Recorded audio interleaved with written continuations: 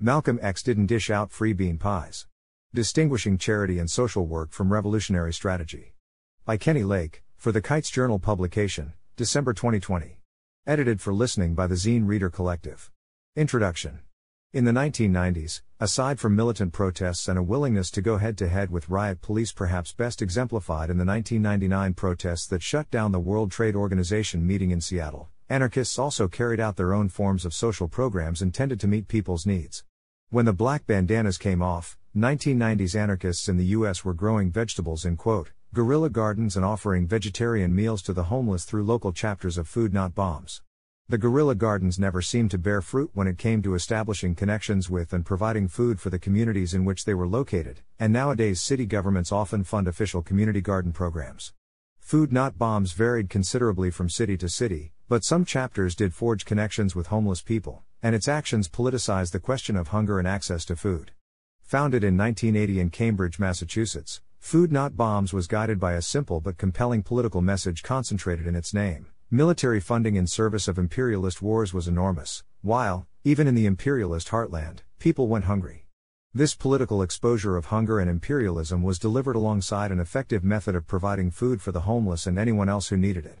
Food Not Bombs chapters collected food from friendly local supermarkets, often co-ops or other hippie-ish places, and from bakeries, that would have otherwise been thrown away due to its impending expiration date. They cooked hot meals with it in a donated space, someone's house, a church, etc., and made this food available in a public location outside once a week or more. The food was all vegetarian, partially because collecting and cooking meat that was past its prime would have sooner or later resulted in gastric disaster, and partially because many participants in Food Not Bombs were vegetarian. Food Not Bombs made its food available without the typical server and serve distinction, and without securing permits, and turned its food distribution into political events. This act of defiance, giving out free food without government permission, in ways that went against the typical charity model, and was connected to a critique of U.S. militarism and the profit-driven food industry, sometimes resulted in police repression.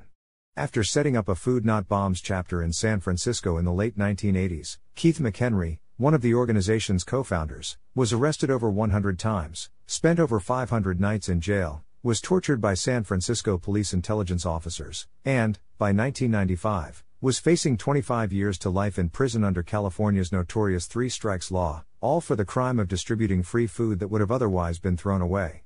Besides feeding people in need, which all sorts of charities already do, Food Not Bombs gathered homeless people together in ways that made homelessness visible and exposed how gentrification, the widespread waste of food, and government spending on militarism resulted in hunger and even starvation, right within the belly of the imperialist beast. At their best, Food Not Bombs chapters also provided a vehicle through which to mobilize homeless people to come together, discuss political questions, have public open mics, and go to protests, thus going beyond meeting people's needs, and towards raising political consciousness, collectivity, and resistance. Today, the social programs characteristic of 1990s anarchism are being recycled in degraded and less effective forms. At times they are dressed up in communist language, including the grossly misinterpreted Maoist concept of serve the people. Whether it takes the form of food distribution, clothing drives, fixing broken tail lights, or even some types of tenant organizing, what this activity all has in common is an absence of mobilizing the masses in class struggle and a lack of raising their political consciousness beyond their immediate needs and struggles. The forms are not in any way substantially different than what is already done, often far more effectively, by churches, charities, and even the Boy Scouts of America, and attaching revolutionary slogans to social work does not alter its character. Both 1990s anarchists and today's would-be communists or Maoists have often connected their social programs to the idea of building counter-institutions that pose alternatives to bourgeois state power and eventually bring about its collapse by subsuming it in and replacing it with bottom-up community institutions.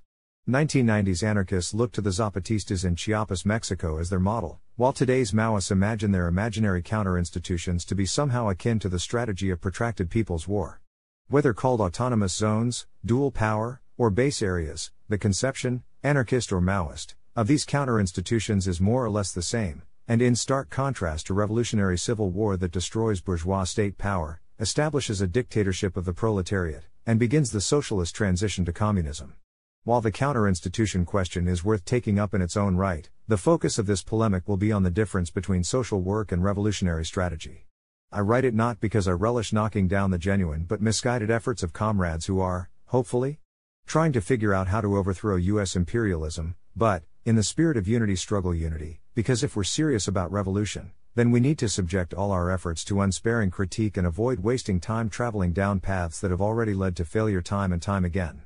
Although it is rarely articulated as strategy, among people in their 20s attempting, or pretending, to be communists or Maoists today in the US, there is a fairly widespread adoption of social work and charity masquerading as revolutionary practice. The thinking goes something like this: we will meet people's needs by giving them food, clothing, etc. They will embrace us because we met their needs, and then gradually over time or when a crisis hits, they will flock to us and become revolutionaries. The Black Panther Party's free breakfast for children and other social programs are often heralded as models, and the notion of meet people's needs and then they'll join the revolution is often confused with Mao's conception of the mass line and slogans from the Chinese Revolution such as serve the people and be concerned with the well-being of the masses.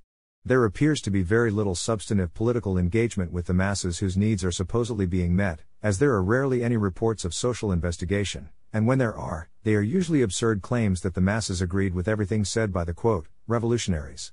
Or put more simply, most of the time, y'all ain't even talking to the people you're giving food to, and no, free food plus flyers with typical leftist slogans doesn't count. Besides the failure to interact with and learn from the masses, there is also a lack of attempts to raise the political consciousness of the masses beyond questions pertaining to their immediate needs and carry out all-around political exposure of the system that fails to meet the needs of the masses.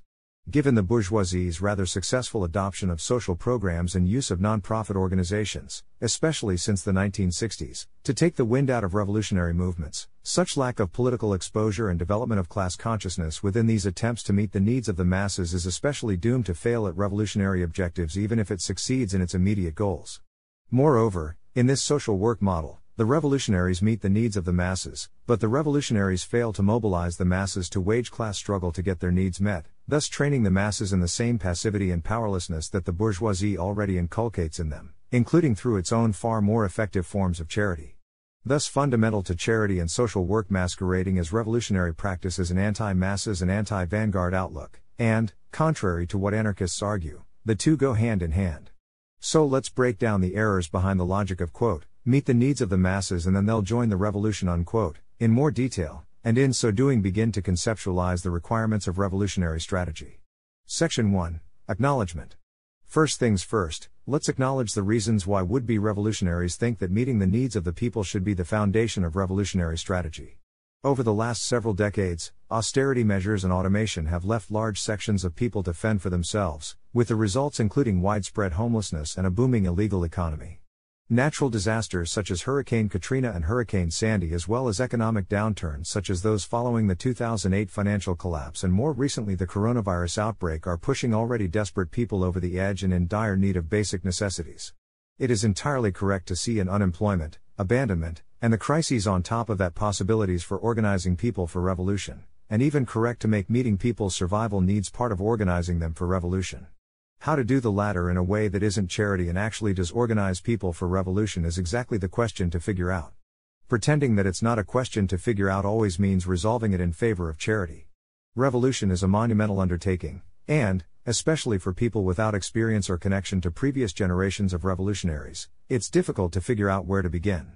Meeting people's needs is an easy choice in part because would-be revolutionaries understandably want to do something with tangible results. We should indeed insist that our practice achieves results and isn't just spinning our wheels. This is why we need to practice Mao's four-step method, especially step 3, rigorous and critical summation. But we shouldn't confuse tangible, practical results in meeting people's needs with making advances towards the revolutionary overthrow of the existing order. Finally, in the attempts to meet people's needs is a desire to connect with the oppressed. The decision to do so with free food, however, is in part due to the would-be revolutionaries' petty bourgeois fear of actually talking to proletarian masses, compounded by the effects of growing up on the internet. But there's no way around it. If you want to be a communist, you need to spend hours talking to the masses, getting to know them, learning how to explain your politics to them, and getting over whatever petty bourgeois hang-ups you have about doing so. In her History of the Young Lords, Joana Fernandez explains, quote, "The young lords' initial forays in the community demanded courage. Pablo Yoruba Guzman recalled the feeling, to walk up to some strangers and just start rapping, and give them a leaflet, that's frightening shit. But as Guzman explains, the young lords acquired mettle when they convinced Felipe Luciano to join, Felipe had certain characteristics of discipline and toughness, and a certain kind of leadership that we needed. It was like, "My name is Felipe Luciano, how are you doing? We're the young lords. You should worry about Puerto Rico. Puerto Rico is in bad shape. The barrio is in bad shape. You already know why the barrio is in bad shape." I mean, we were like, "This guy is out of his mind." He was like, "Talk to this person over there, talk to that person over here." And that's what we needed. Unquote. Instead of social media bravado, this is the kind of courage that is needed from today's would-be revolutionaries. Section 3, Pursuance. The logic behind social work as revolutionary organizing goes something like this. Quote, "The masses have real survival needs, food, clothing, housing, etc. The capitalist imperialist system, especially with austerity measures and crises, fails to meet those needs. If us revolutionaries meet those needs, the masses will come to trust us and look to us for leadership, especially as crises get sharper and immiseration grows more acute. Since we've proven we care about them and shown that we can meet their needs while the system can't, they'll join the revolution." There are, of course, widespread variations on this logic, including the more correct point that in the course of meeting people's needs, we will get to know them and their problems and find ways to organize class struggle around their problems. And people carrying out this strategy do make some modicum of distinction between themselves and bourgeois charities by, for example, the virtue of not requiring people show their IDs to receive free food. However, there are deep flaws to the basic logic. Building a relationship with the masses premised on "we can meet your needs better than the bourgeoisie" sets up a different form of the same old bourgeois paternalism that has long guided charities.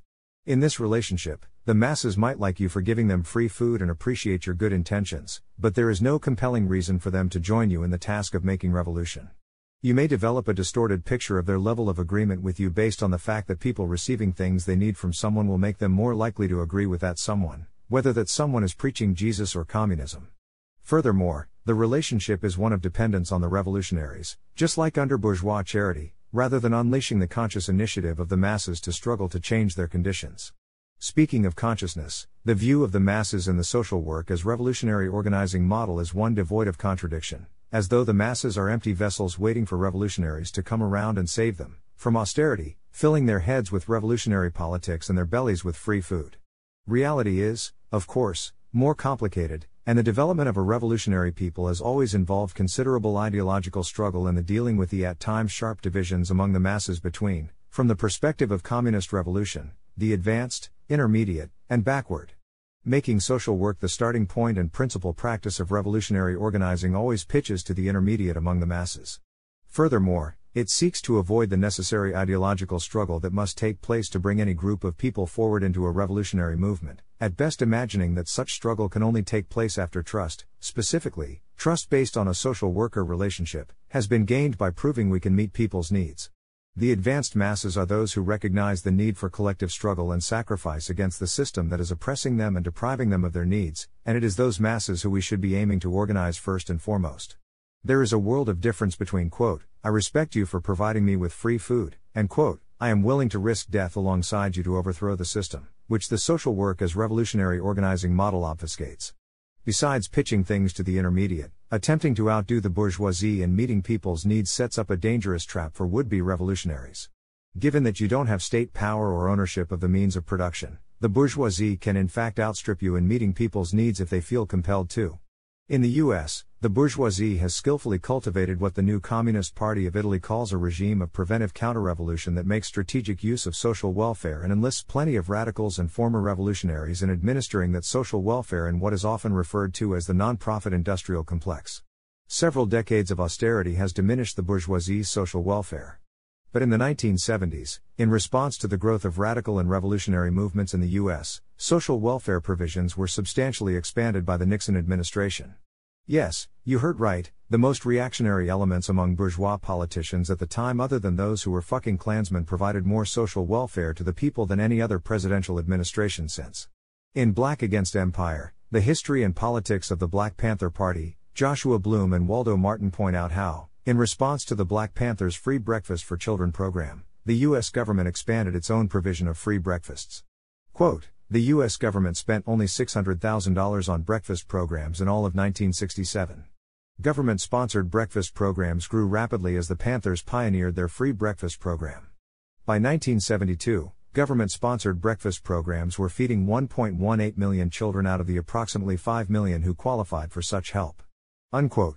Even more dramatic was the government response to the young lord's occupation of a church in East Harlem, wherein one of the demands was the use of the church for a free breakfast program. Fernandez explains that, quote, on the same night that the young lords abandoned the church, January 7, 1970, Republican Governor Nelson Rockefeller proposed during his State of the State address to launch a breakfast program for 35,000 poor children in the city. In response, Harlem's Democratic State Senator Basil Patterson told the media, quote, I think the Black Panthers and the Young Lords have influenced the governor, unquote, whom he also condemned for not having any original proposals of his own. Bloom and Martin argue that increased government funding for children's breakfasts was not just a knee-jerk reaction to the growing popularity of revolutionary organizations, the success of those organizations' social programs, and an overall increasingly rebellious black proletariat and student movement. In fact, the expansion of social welfare measures, along with the repeal of the military draft, increasing numbers of black politicians in office, and the creation of black studies departments at universities, often with Ford Foundation funding, was conscious policy by sections of the bourgeoisie, including the Nixon administration. The purpose of that policy was to blunt the social antagonisms that had provided the potential for large numbers of people to support revolutionary organizations and undercut the specific tactics, such as the Black Panthers' Free Breakfast for Children program, that turned that potential into palpable support. As Bloom and Martin put it, quote, Nixon had long advocated jobs programs as a way to redress black radicalism. In the summer of 1967, following the massive rebellions in Newark and Detroit, Nixon took the position that jobs is the gut issue in racial unrest. In 1969, his first year in office, Nixon pushed through the first federal affirmative action policy, the Philadelphia Plan, which established explicit, government-determined quotas for hiring blacks and other minorities on federally funded construction projects. Unquote. Especially in the most powerful and blood-sucking imperialist empire in history, the bourgeoisie has the resources to increase its social welfare provisions when necessary to stave off rebellion, and it has learned how to do so in the course of challenges to its rule in the 1930s, i.e. the New Deal would not have been what it was, without the Communist Party, and the late 1960s and codified professional non-profit organizations to perfect this strategy over the last several decades. Instead of dealing with the reality of the bourgeoisie's monopoly on power and resources, the social work as revolutionary organizing model imagines that you can solve the masses' problems within the realm of distribution rather than in the realm of ownership. At times absurd claims are made under this illusion, such as the idea of achieving food sovereignty in a neighborhood by community gardening on the site of a former gas station. Personally, I wouldn't eat anything grown on land that gasoline has seeped into over the course years. It seems as though for many would-be communists, their vision of socialism is one where the mutual aid food distribution networks they are currently involved in become institutions that run the future society. At the risk of sounding like an obnoxious Trotskyite, this petty bourgeois fantasy would perhaps best be dealt with by those under its spell getting jobs at meat-packing plants, or in the fields picking the vegetables and fruits that these mutual aid networks distribute, and learning firsthand about the production of food that precedes its distribution, and learning from and struggling side by side with the producers of that food. We call that integrating with the masses, in this case the immigrant proletarians whose labor, combined with that of plantation workers in the oppressed nations, literally feeds the U.S. population, grocery stores, charities, and mutual aid networks just distributed. I can think of no better way for someone wanting to become a communist to spend the summer of 2021. In his critique of the Gotha program, Marx explained the fallacy of imagining that the masses' problems could be solved in the realm of distribution. Quote, any distribution whatever of the means of consumption is only a consequence of the distribution of the conditions of production themselves. The latter distribution, however, is a feature of the mode of production itself. The capitalist mode of production, for example, rests on the fact that the material conditions of production are in the hands of non-workers in the form of property and capital and land, while the masses are only owners of the personal condition of production, of labor power. If the elements of production are so distributed, then the present-day distribution of the means of consumption results automatically. If the material conditions of production are the cooperative property of the workers themselves, then there likewise results a distribution of the means of consumption different from the present one. Vulgar socialism, and from it in turn a section of the democracy, has taken over from the bourgeois economists the consideration and treatment of distribution as independent of the mode of production, and hence the presentation of socialism as turning principally on distribution. After the real relation has long been made clear, why retrogress again?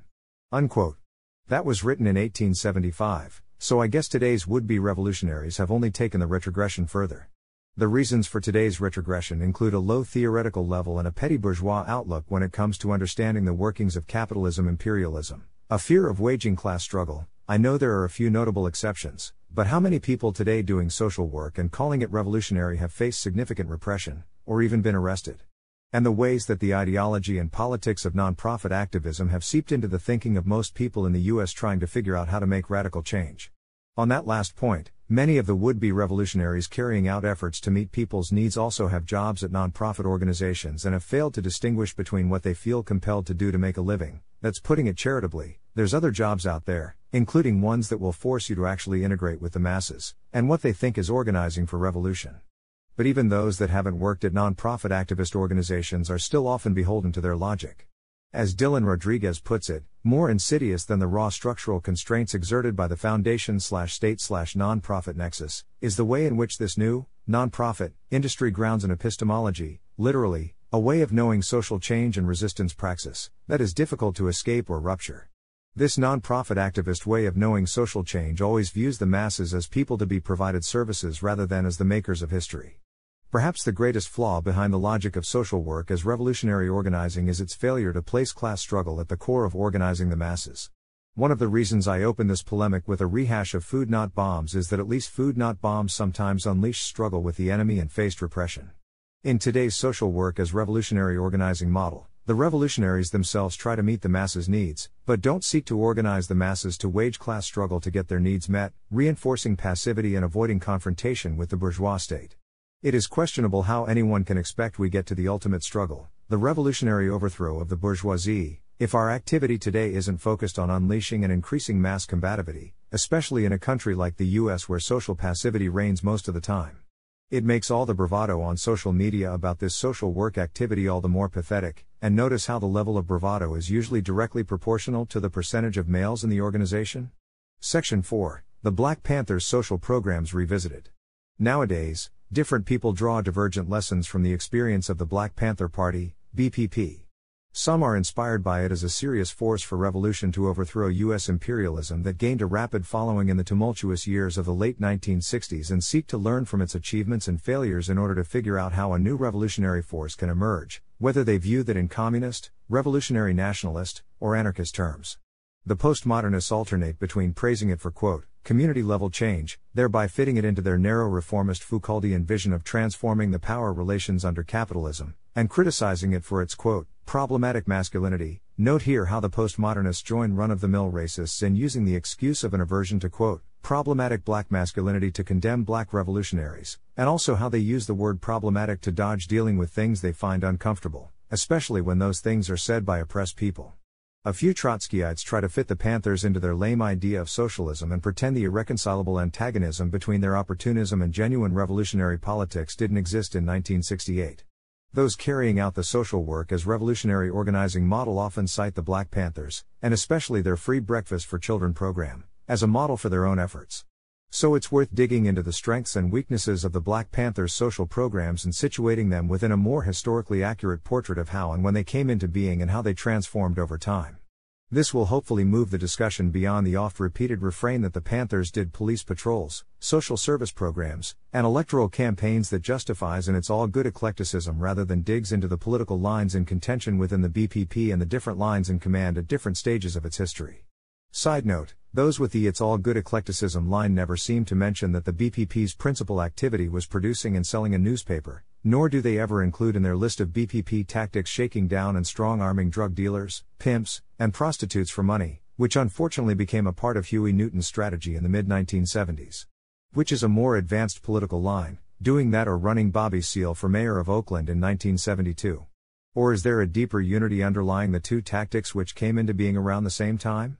A starting point for this discussion needs to be, it was without a doubt the armed patrols of the police and the BPP's willingness to go up in the face of the pigs, sparking intense confrontations outside Merritt College, outside the Ramparts magazine office while Betty Shabazz was being interviewed, at the California state capitol, and in proletarian neighborhoods, that attracted black proletarians and people from the student movements trying to figure out how to become revolutionaries to the BPP. Huey's hot-headedness in these confrontations was matched by his theoretical insight into the revolutionary potential of semi-lumpen youth and a popular program that resonated broadly with black people at the time, with the BPP newspaper articulating and expanding on both in agitation that was the right combination of eminently reasonable and irreverently outrageous. When the police patrols and confrontational tactics were no longer possible to maintain due to the anti-Panther change to California gun laws and mounting legal cases, the BPP was forced to make strategic and tactical shifts to deal with these new realities. Enter the Free Breakfast for Children program. The first began in Oakland in January 1969, and soon at least 36 were in operation across the country. Bloom and Martin explain the rationale behind the breakfast and other social programs in this way. The party sought meaningful activities for members that would serve the community, strengthen the party, and improve its image in the public relations battle with the state. In this context, community programs quickly became a cornerstone of party activity nationwide. 10. They provide the following helpful summation of the accomplishments of the breakfast and other social programs. Quote, first, the services provided concrete aid to an impressive number and cross-section of folks, whites, blacks, and other people of color, materializing the notion of service to the community. Second, these programs accomplished crucial educational and political work within communities, conveying the insufficiency of the capitalist welfare state to meet even the most basic needs of its citizens, especially its black citizens. Third, the Panthers programs expanded communities' understanding of the process of grassroots institutional development, how to create and sustain their own much-needed institutions from the ground up. Empowering black communities to take control of their own affairs and managing them in their best interests was central to the party's social service programs. Fourth, these programs not only kept the party alive in the face of awesome state repression, they also initially enabled it to grow during these trying times. Unquote. Advocates of the social work as revolutionary organizing model tend to ignore or downplay the role of exposure that the BPP's social programs played. In the midst of the federal government's Great Society program intended to remedy poverty in the U.S., the BPP's social programs revealed that large numbers of people, especially but not only black people, did not have access to basic necessities such as a decent breakfast and health care. In this way, the social programs were part of all-around agitation exposing the bankruptcy of bourgeois rule and the need for revolution. And the Panthers used their social programs as opportunities to conduct further political education among the people eating breakfast, getting them sickle cell tests, and attending after-school programs.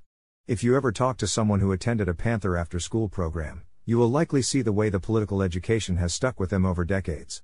All this points to the difference in conception between using social programs as part of all-around exposure of the system, agitation for revolution, and engaging with and organizing the masses in class struggle with revolutionary objectives guiding that struggle, versus simply believing that if we just provide services and necessities to people, they will join the revolution. The BPP's breakfast programs also included an element of asserting revolutionary authority, particularly in the way they commandeered food and space. As Bloom and Martin describe, businesses donated food and supplies to the local breakfast programs for a mix of reasons, including altruism and the promotion of positive community relations. Businesses that chose not to help out faced the party's wrath. At times the Panthers' cajoling blended into harassment and strong-arming. Far more common were boycotts and pickets of businesses that refused to assist the programs. Equally common was the tactic of calling out, or publicly shaming, those who refused to help. Churches and other community-based organizations that refused to help, notably those who refused to sponsor or allow breakfast programs on their premises, faced similar treatment. For starters, the Panther newspaper and Panther representatives railed against the non-supportive businessperson or community leader as a, quote, capitalist pig. Other epithets included, quote, religious hypocrites, lying preachers and merchants, and avaricious businessmen. Unquote. A few important lessons can be gleaned here. First off, the BPP would not have secured donations from less friendly businesses if they had never brandished guns or used violence. Yes, for those of you who haven't talked to elders, some of the celebrities who gave money to the Panthers first received an ass whooping, as did some who publicly criticized the Panthers. But more than the threat of violence, we can see from the above description that the Panthers relied on the weapons of exposure and agitation and mass mobilization to force grocery stores and churches to donate food and space to their social service programs, hinging their ability to serve free food on political struggle. The young lords in NYC took a cue from the BPP and relied on the tactic of church and hospital takeovers to force free breakfast and free healthcare programs into existence, even forcibly commandeering the New York Tuberculosis Association's mobile clinic and taking it to East Harlem to provide free tuberculosis testing. Much as there are positive lessons to learn from the BPP's social programs, we should also make a critical analysis of them, especially if we are going to develop social programs that do have the purpose of organizing people for revolution. Undoubtedly, many different people were attracted to and involved in the BPP's social programs for many different reasons, some viewing them as charity plain and simple, One of my high school teachers who took part in a Panther-free breakfast program always insisted it was not about revolution, just about serving kids food. As an organization that grew rapidly and did not develop adequate mechanisms for ensuring the ideological quality of all of its recruits, there was considerable unevenness in how the BPP in different cities carried out its social programs. And within the leadership of the BPP and between its different branches, there were considerable line differences on the relative importance of the social programs and how they were part of a strategy for revolution. David Hilliard in particular came under sharp criticism from Eldridge Cleaver and from those who would go on to form the Black Liberation Army for his perceived conservatism and elevation of the social programs far above confrontations with the authorities and revolutionary agitation. Huey's survival pending revolution formulation came about in late 1970, well after these programs were in full swing.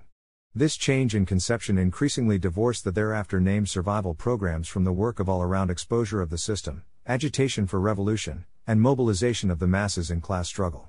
The Panthers newspaper increasingly backed off its biting revolutionary agitation and visual depictions of revolutionary violence, and the defection of many Panthers towards strategies of urban guerrilla warfare was in part a response to the felt betrayal of revolutionary purpose.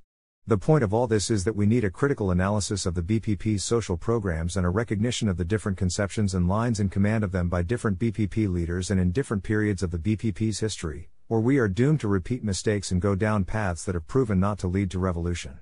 Joanna Fernandez sums up the Young Lords drug rehab program, which included a 24-hour isolation and detox, a 6-month-long buddy system, and an emphasis on political education. In this way, on the ground, these efforts exhausted the group's limited organizational resources, confused social service with agitation and political strategy, the mainstay and primary function of a grassroots political organization, and, as experience has shown, weakened the group. She goes on to make the following critical analysis of the Serve the People strategy of the BPP and Young Lords, highlighting the strengths of the social programs these organizations carried out while pointing out the ways in which they substituted the masses and class struggle with the dedication and volunteerism of revolutionary cadre. Quote, US-based Maoists embraced missionary-like political work among the people as a major catalyst of revolution, rather than mass popular insurrection. The slogan Serve the People, popularized by the BPP, was an extension of this logic, whose premise decreed that through dedicated service, the cadre of a revolutionary group could deliver a better world to the people in the here and now as well as in the socialist future. In the United States, this kind of prefigurative action inspired, disciplined, and activated many, but in the absence of other parallel initiatives involving broader sectors of the population as actors themselves, the survival programs were limited. The Young Lords' immense success during its early years was due to its combination of survival programs and militant campaigns that involved thousands of others and paralyzed sectors of the city. Unique for its time, the Young Lords' Party's management and artful use of media also amplified its influence beyond its numbers. However, under the narrow Serve the People framework, the people did not have to be the subject of history but could be liberated by a dedicated group of enlightened revolutionaries. Section 5. A Love Supreme. The slogan Serve the People has become popular among today's would-be Maoists in the US and has been taken even more literally than it was by the BPP or Young Lords, often reduced to literally serving people food. I'm not usually one for arguing about the one and true meaning of the words of Mao or other outstanding communist leaders. That way of thinking should belong to religious fanatics, not revolutionaries. But since the social work as revolutionary organizing model is so frequently justified with this slogan, it's worth doing some battle over interpretation of Mao's 1944 speech, Serve the People, which, unfortunately, most people doing Serve the People practice today have probably never read, despite its brevity. Mao's essay emphasizes the following principles for communists. 1. Not being afraid to take criticism from the masses and correct our mistakes. 2. Being willing to die for the people, something Huey, Fred Hampton, and other Panther leaders also rightly emphasized. 3. Being ready to struggle and sacrifice because we have the interests and suffering of the masses in our hearts, but avoiding unnecessary sacrifices. Besides these principles, Mao advocated a concrete policy to deal with death, namely holding a funeral ceremony and a memorial meeting to honor fallen comrades, and when one of the masses in a village dies. Hopefully our struggle today in the US will reach the point where us atheist communists have to figure out policies for dealing with the deaths of comrades in the course of the struggle. Mao's 1939 essay, In Memory of Norman Batoon, which, in ideological training, has often been used as a companion to Serve the People, joins the principle of sacrifice for the revolution with that of internationalism.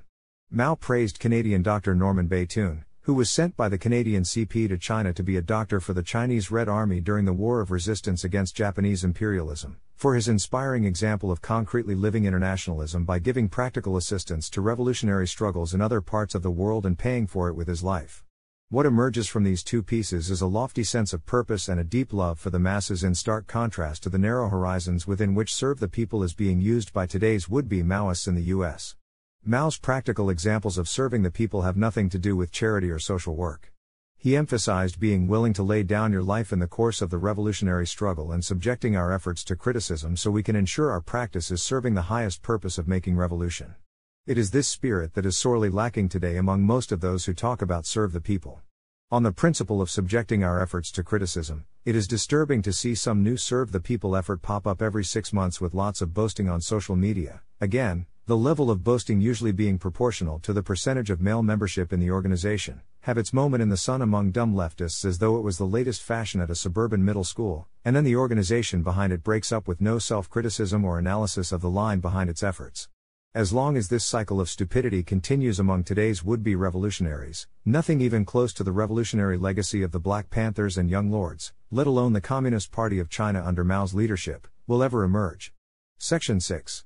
Malcolm X didn't dish out free bean pies. Besides lacking loftiness and revolutionary purpose, the social work as revolutionary organizing model also lacks the weapons of agitation, exposure, and ideological struggle.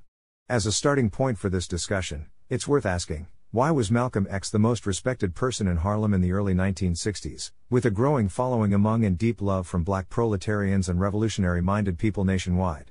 It wasn't because Mosque No. 7 ran a successful free bean pie distribution program.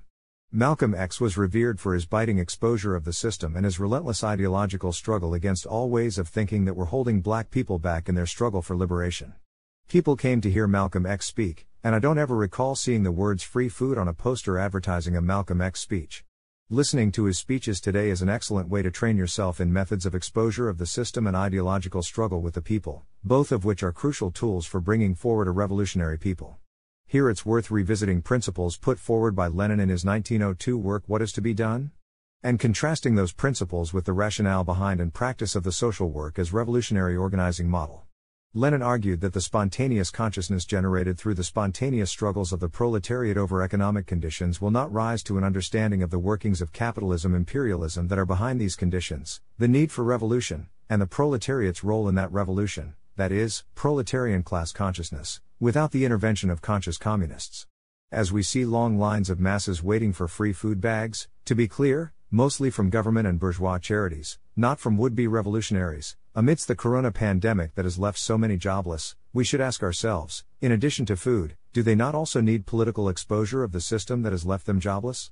And shouldn't that exposure focus not just on how the system has left them jobless, but also on how it affects all other sections of people, here and around the world?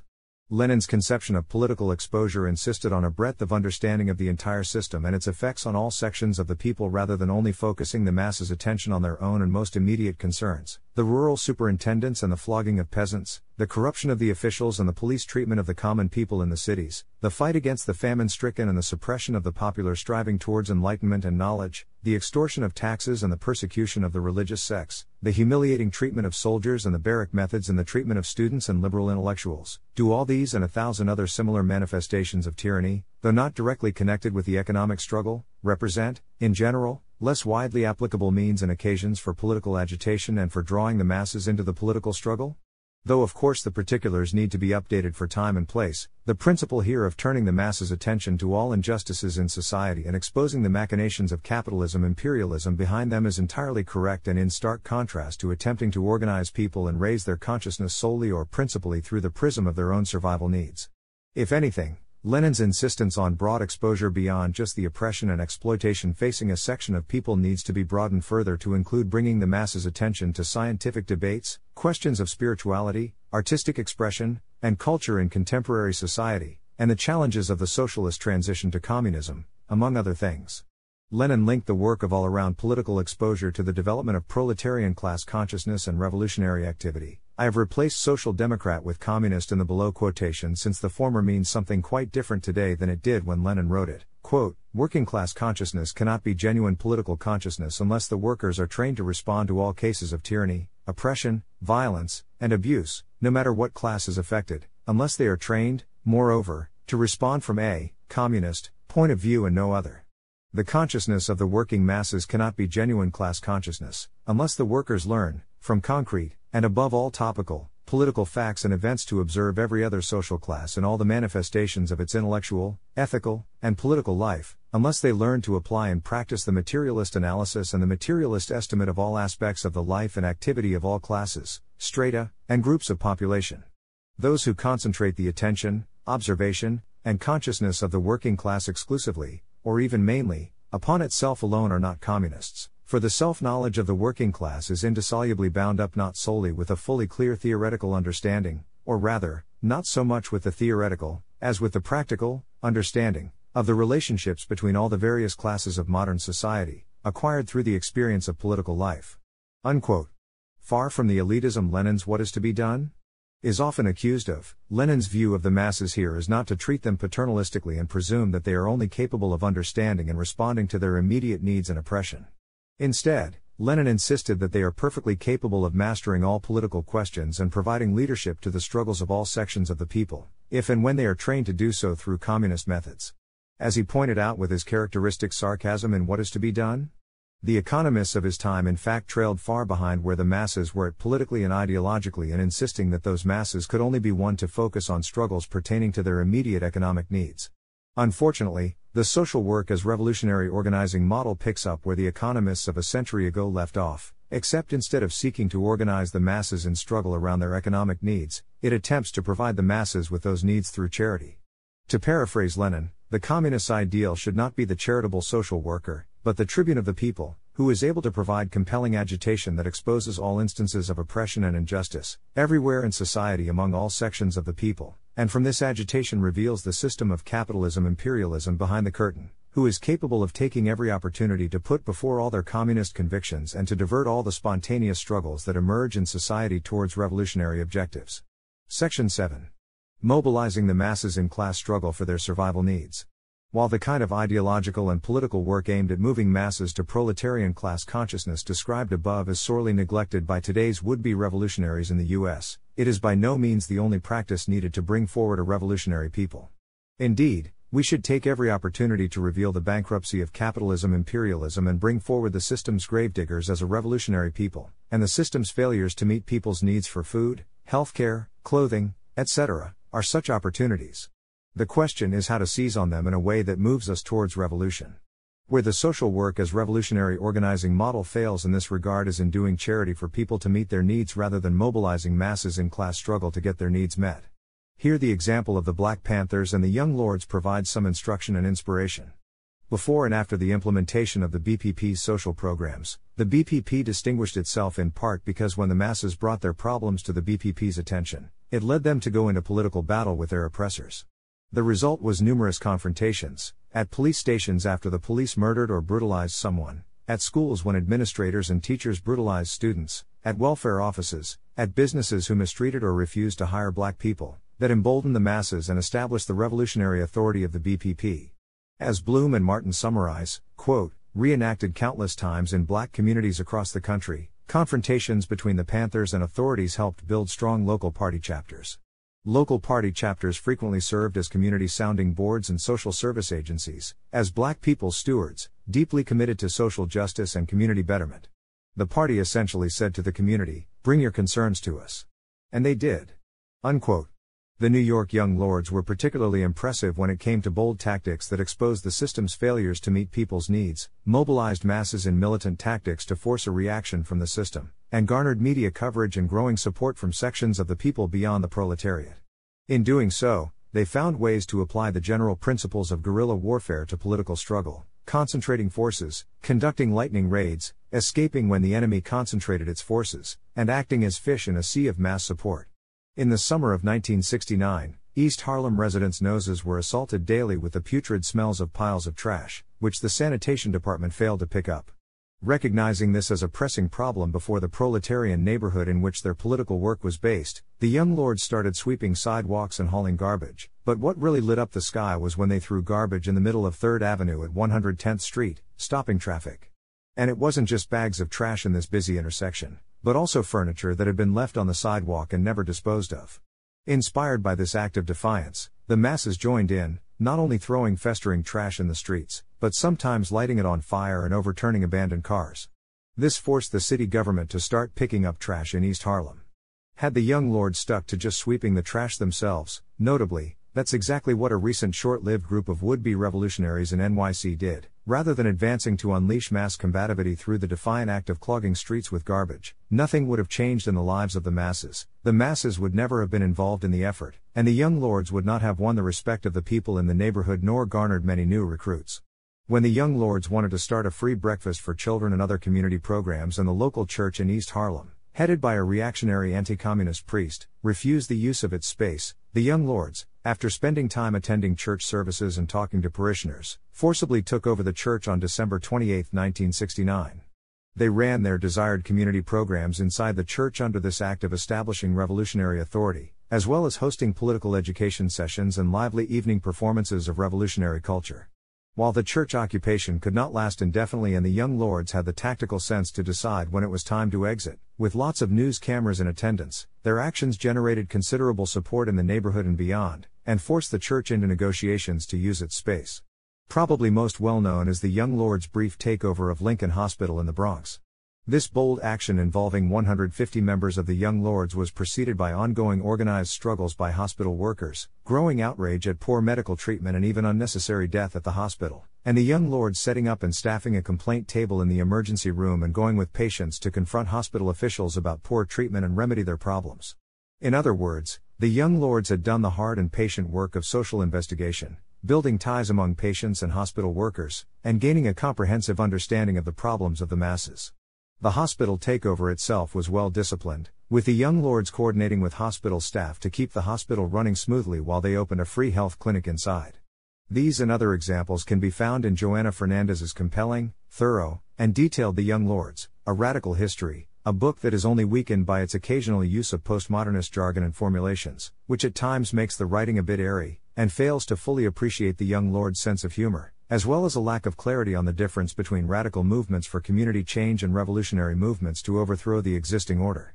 The practice of the Young Lords, whatever its strengths and weaknesses, is well worth studying for how it successfully mobilized its ranks and the masses in class struggle that confronted class enemies, exerted revolutionary authority, and expanded its membership, mass base, and broader support through inspiring actions, all with demands and tactics arrived at based on social investigation into the problems facing the masses. This practice is in stark contrast to today's social work as revolutionary organizing model, which starts with little or no social investigation and never seems to remedy this shortcoming, fails to mobilize the masses, and so far has not led to any substantial struggle with the enemy. It's worth noting too that while the Young Lords did work to develop their own social programs under their own revolutionary authority, they were also not afraid to make demands on the bourgeois state while correctly refusing to get wrapped up in the workings of bourgeois democracy. This willingness and even flair for exerting demands on the bourgeois state is something that today's would-be revolutionaries seem to have rejected in favor of the petty bourgeois fantasy of bottom-up counter-institutions maintaining a safe distance from the bourgeois state and eventually replacing it, without any conception of the need for a revolutionary civil war that destroys the bourgeois state. There is a deep link here between this bottom-up fantasy and the lack, and let's be honest, fear, of mobilizing the masses in class struggle with the enemy, and such struggle now is a crucial part of preparing the masses for the all-out struggle for power in the future. Section 8. Bringing forward a revolutionary people, and paying attention to their needs from that perspective. Some might read this and say, okay, yes, we need to mobilize the masses in class struggle, we need to wage ideological struggle and develop class consciousness among them, but we can't do that if we don't meet the needs of the masses. For the most part, this is just tailing the intermediate and backwards among the masses and justifying your own petty bourgeois fears with their sentiments. At best, it is putting a very secondary aspect of revolutionary strategy above aspects, waging class struggle, developing proletarian class consciousness, that are principal by a long shot. Wrong lines are almost always asserted through eclecticism. But it does have a point. Since Mao is often used to justify the social work as revolutionary organizing model, it's worth digging into what he actually put forward on this question. In Be Concerned with the Well-Being of the Masses, Pay Attention to Methods of Work, 1934, Mao stated, quote, "Our central task at present is to mobilize the broad masses to take part in the Revolutionary War, overthrow imperialism and the Kuomintang by means of such war, spread the revolution throughout the country, and drive imperialism out of China." Anyone who does not attach enough importance to this central task is not a good revolutionary cadre. If our comrades really comprehend this task and understand that the revolution must at all costs be spread throughout the country, then they should in no way neglect or underestimate the question of the immediate interests, the well-being, of the broad masses. For the Revolutionary War is a war of the masses. It can be waged only by mobilizing the masses and relying on them. Unquote. Unfortunately, our central task does not yet involve waging revolutionary warfare. Instead, it is developing the subjective forces for revolution, namely, organizations of communist cadre and eventually a vanguard party, communist-led mass organizations especially among the proletariat, and a growing united front of class forces under the leadership of the revolutionary proletariat, and putting these forces on an increasingly intense collision course with the bourgeoisie and its organs of state power so that our central task becomes waging revolutionary warfare. If we put secondary tasks, such as meeting the needs of the masses, above our central task, then we are doomed to fail. Mao recognized that in order to succeed at our central task, we do have to carry out secondary tasks. His 1956 on the 10 major relationships is an especially insightful example of this method in relation to socialist construction. In Be Concerned with the Well-Being of the Masses, Pay Attention to Methods of Work, Mao argued that in order to defeat the enemy, quote, all the practical problems in the masses' everyday life should claim our attention. If we attend to these problems, solve them and satisfy the needs of the masses, we shall really become organizers of the well-being of the masses, and they will truly rally round us and give us their warm support. Comrades, will we then be able to arouse them to take part in the Revolutionary War? Yes, indeed we will. Unquote. Mao contrasted areas where Communist Party local leadership was successful in recruiting masses into the Red Army with areas that were not. In the latter, Mao described how some comrades talk only about expanding the Red Army, enlarging the transport corps, collecting the land tax and selling bonds. As for other matters, they neither discuss nor attend to them, and even ignore them altogether. For example, the Tingchao municipal government concerned itself only with the expansion of the Red Army, and paid not the slightest attention to the well-being of the masses. The result was that when the masses were looking to the revolutionary government to solve their problems, it didn't, and therefore few people were recruited into the Red Army. In contrast, Changkong Township in Jiangxi and Sisi Township in Fujian did well at recruiting people into the Red Army, 80% and 88% of young men and women in each township, respectively, in part because they paid attention to solving the masses' problems by mobilizing mutual aid when, for example, fire destroyed a peasant's house or there was a rice shortage. Mao's advice to his comrades was to, quote, pay close attention to the well-being of the masses, from the problems of land and labor to those of fuel, rice, cooking oil and salt. We should convince the masses that we represent their interests, that our lives are intimately bound up with theirs. We should help them to proceed from these things to an understanding of the higher tasks which we have put forward, the tasks of revolutionary war, so that they will support the revolution and spread it throughout the country, respond to our political appeals and fight to the end for victory in the revolution. If we are to properly heed this advice today, we should keep in mind three things. 1. This advice was given in the context of the Communist Party of China beginning to govern areas which it had seized in the course of revolutionary warfare, and when you are in the position of governing, land, labor, food, etc. are your responsibilities. 2. The purpose of paying attention to the needs of the masses was, for Mao, to mobilize them in revolutionary warfare to seize power so that a socialist society could begin not only meeting their survival needs, but making them the masters of society on the road to communism. 3. Mao issued this advice in struggle with comrades who were dogmatically and mechanically narrowly focusing on recruiting masses into the Red Army through sloganeering rather than developing correct and comprehensive methods for bringing forward the masses as a revolutionary people. If we don't keep these three things in mind, it's easy to misinterpret Mao's words as a stagist recipe, wherein in order to involve the masses in class struggle or develop their proletarian class consciousness, we must first prove that we can meet their needs. Since we don't have state power and are not by any stretch of the imagination in a similar position to the Communist Party of China in 1934, such stagism is doomed to keep us stuck in the stage of trying to prove to the masses that we can meet their needs better than the bourgeoisie can. To me, the fundamental question here is how to bring forward the masses as a revolutionary people. Charity has never and will never accomplish this. But we will have to find ways to collectively deal with some of the practical burdens that hold the masses back from stepping forward as a revolutionary people. I'm reminded of a group of comrades I used to know who moved into a housing project while leading the struggle against its demolition. Not surprisingly, they found that the most advanced among the masses in the projects tended to be women in their 20s with young children. Unlike the men their age, most of whom were involved in the underground economy, These women had the responsibility of children to raise, which made them more likely to think collectively and think about the future, whereas the young men often took the I could live or die attitude, not without reason. Since they were still young, these mothers were not yet conservative in their thinking or so ground down by the system to lack hope for a better future. Giving these women, busy as they were with childcare responsibilities, some free time was an important contribution the comrades who moved into the housing project could make to enabling them to take part in the practical struggle against the demolition of the projects and in taking up bigger questions of revolutionary strategy. So these comrades started holding parties for children, providing free time for the young mothers to take care of themselves, rest, read, or do whatever they needed to do with that time. At the parties, the comrades could set standards for revolutionary culture and social relations among the kids. One of them once recounted to me confiscating a screwdriver from a boy attending the party, which presented an opportunity to discuss how to resolve contradictions among the people with a 10-year-old. The point of this small story is that in taking up the secondary tasks of meeting the needs of the masses, we must be strategic in choosing to meet those needs that best enable the masses we are seeking to organize to come forward as a revolutionary people. Otherwise, our efforts may alleviate some suffering and make us feel good about ourselves, but they will contribute nothing to building the subjective forces for revolution, and if anything, help the system stay intact by acting as a pressure valve, just like the non-profit organizations. With precious few real communists today, why would we want to waste any of our time on charity and social work? Conclusion. This essay is in part a companion to my article in Kites No. 1, on infantile internet disorders and real questions of revolutionary strategy, a response to the debate over the universality of protracted People's War, which aimed its polemical fire at the Church of PPW Universalism while, more importantly, digging into questions of revolutionary strategy and problems in Maoist philosophy and history.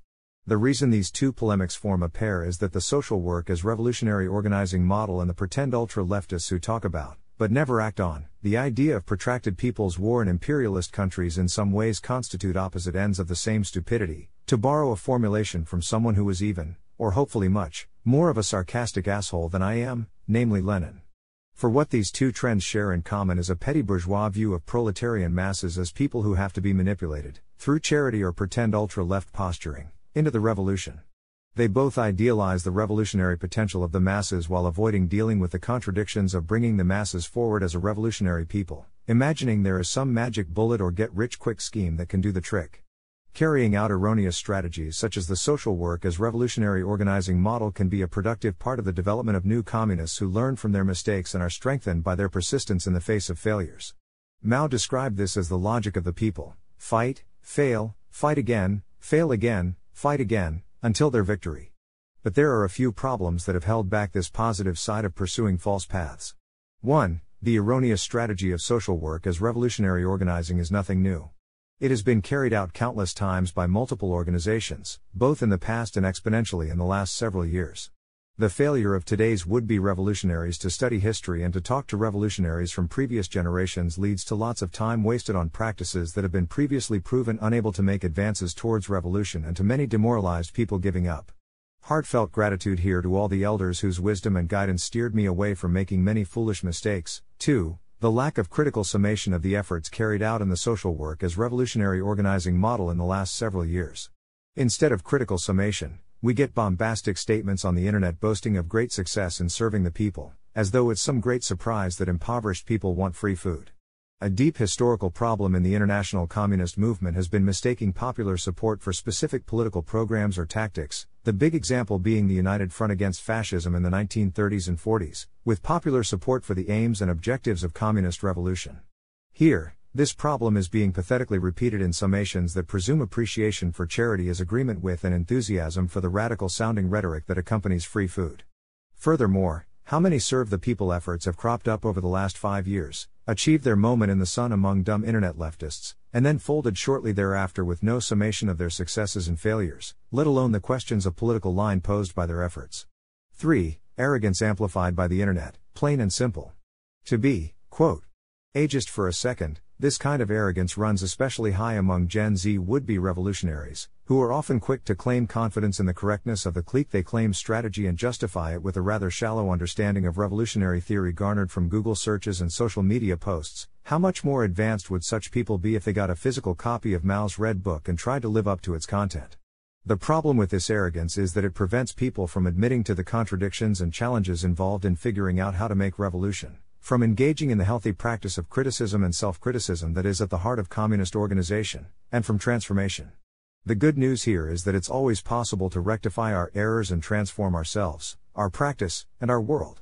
That takes relentless line struggle with all strategies and conceptions that will not lead to revolution, unsparing criticism and self-criticism of all our efforts, study of past revolutionary experiences to meet the challenges of the present and forge a different future, and, perhaps most importantly, getting over your petty bourgeois fears and talking to and integrating with the masses.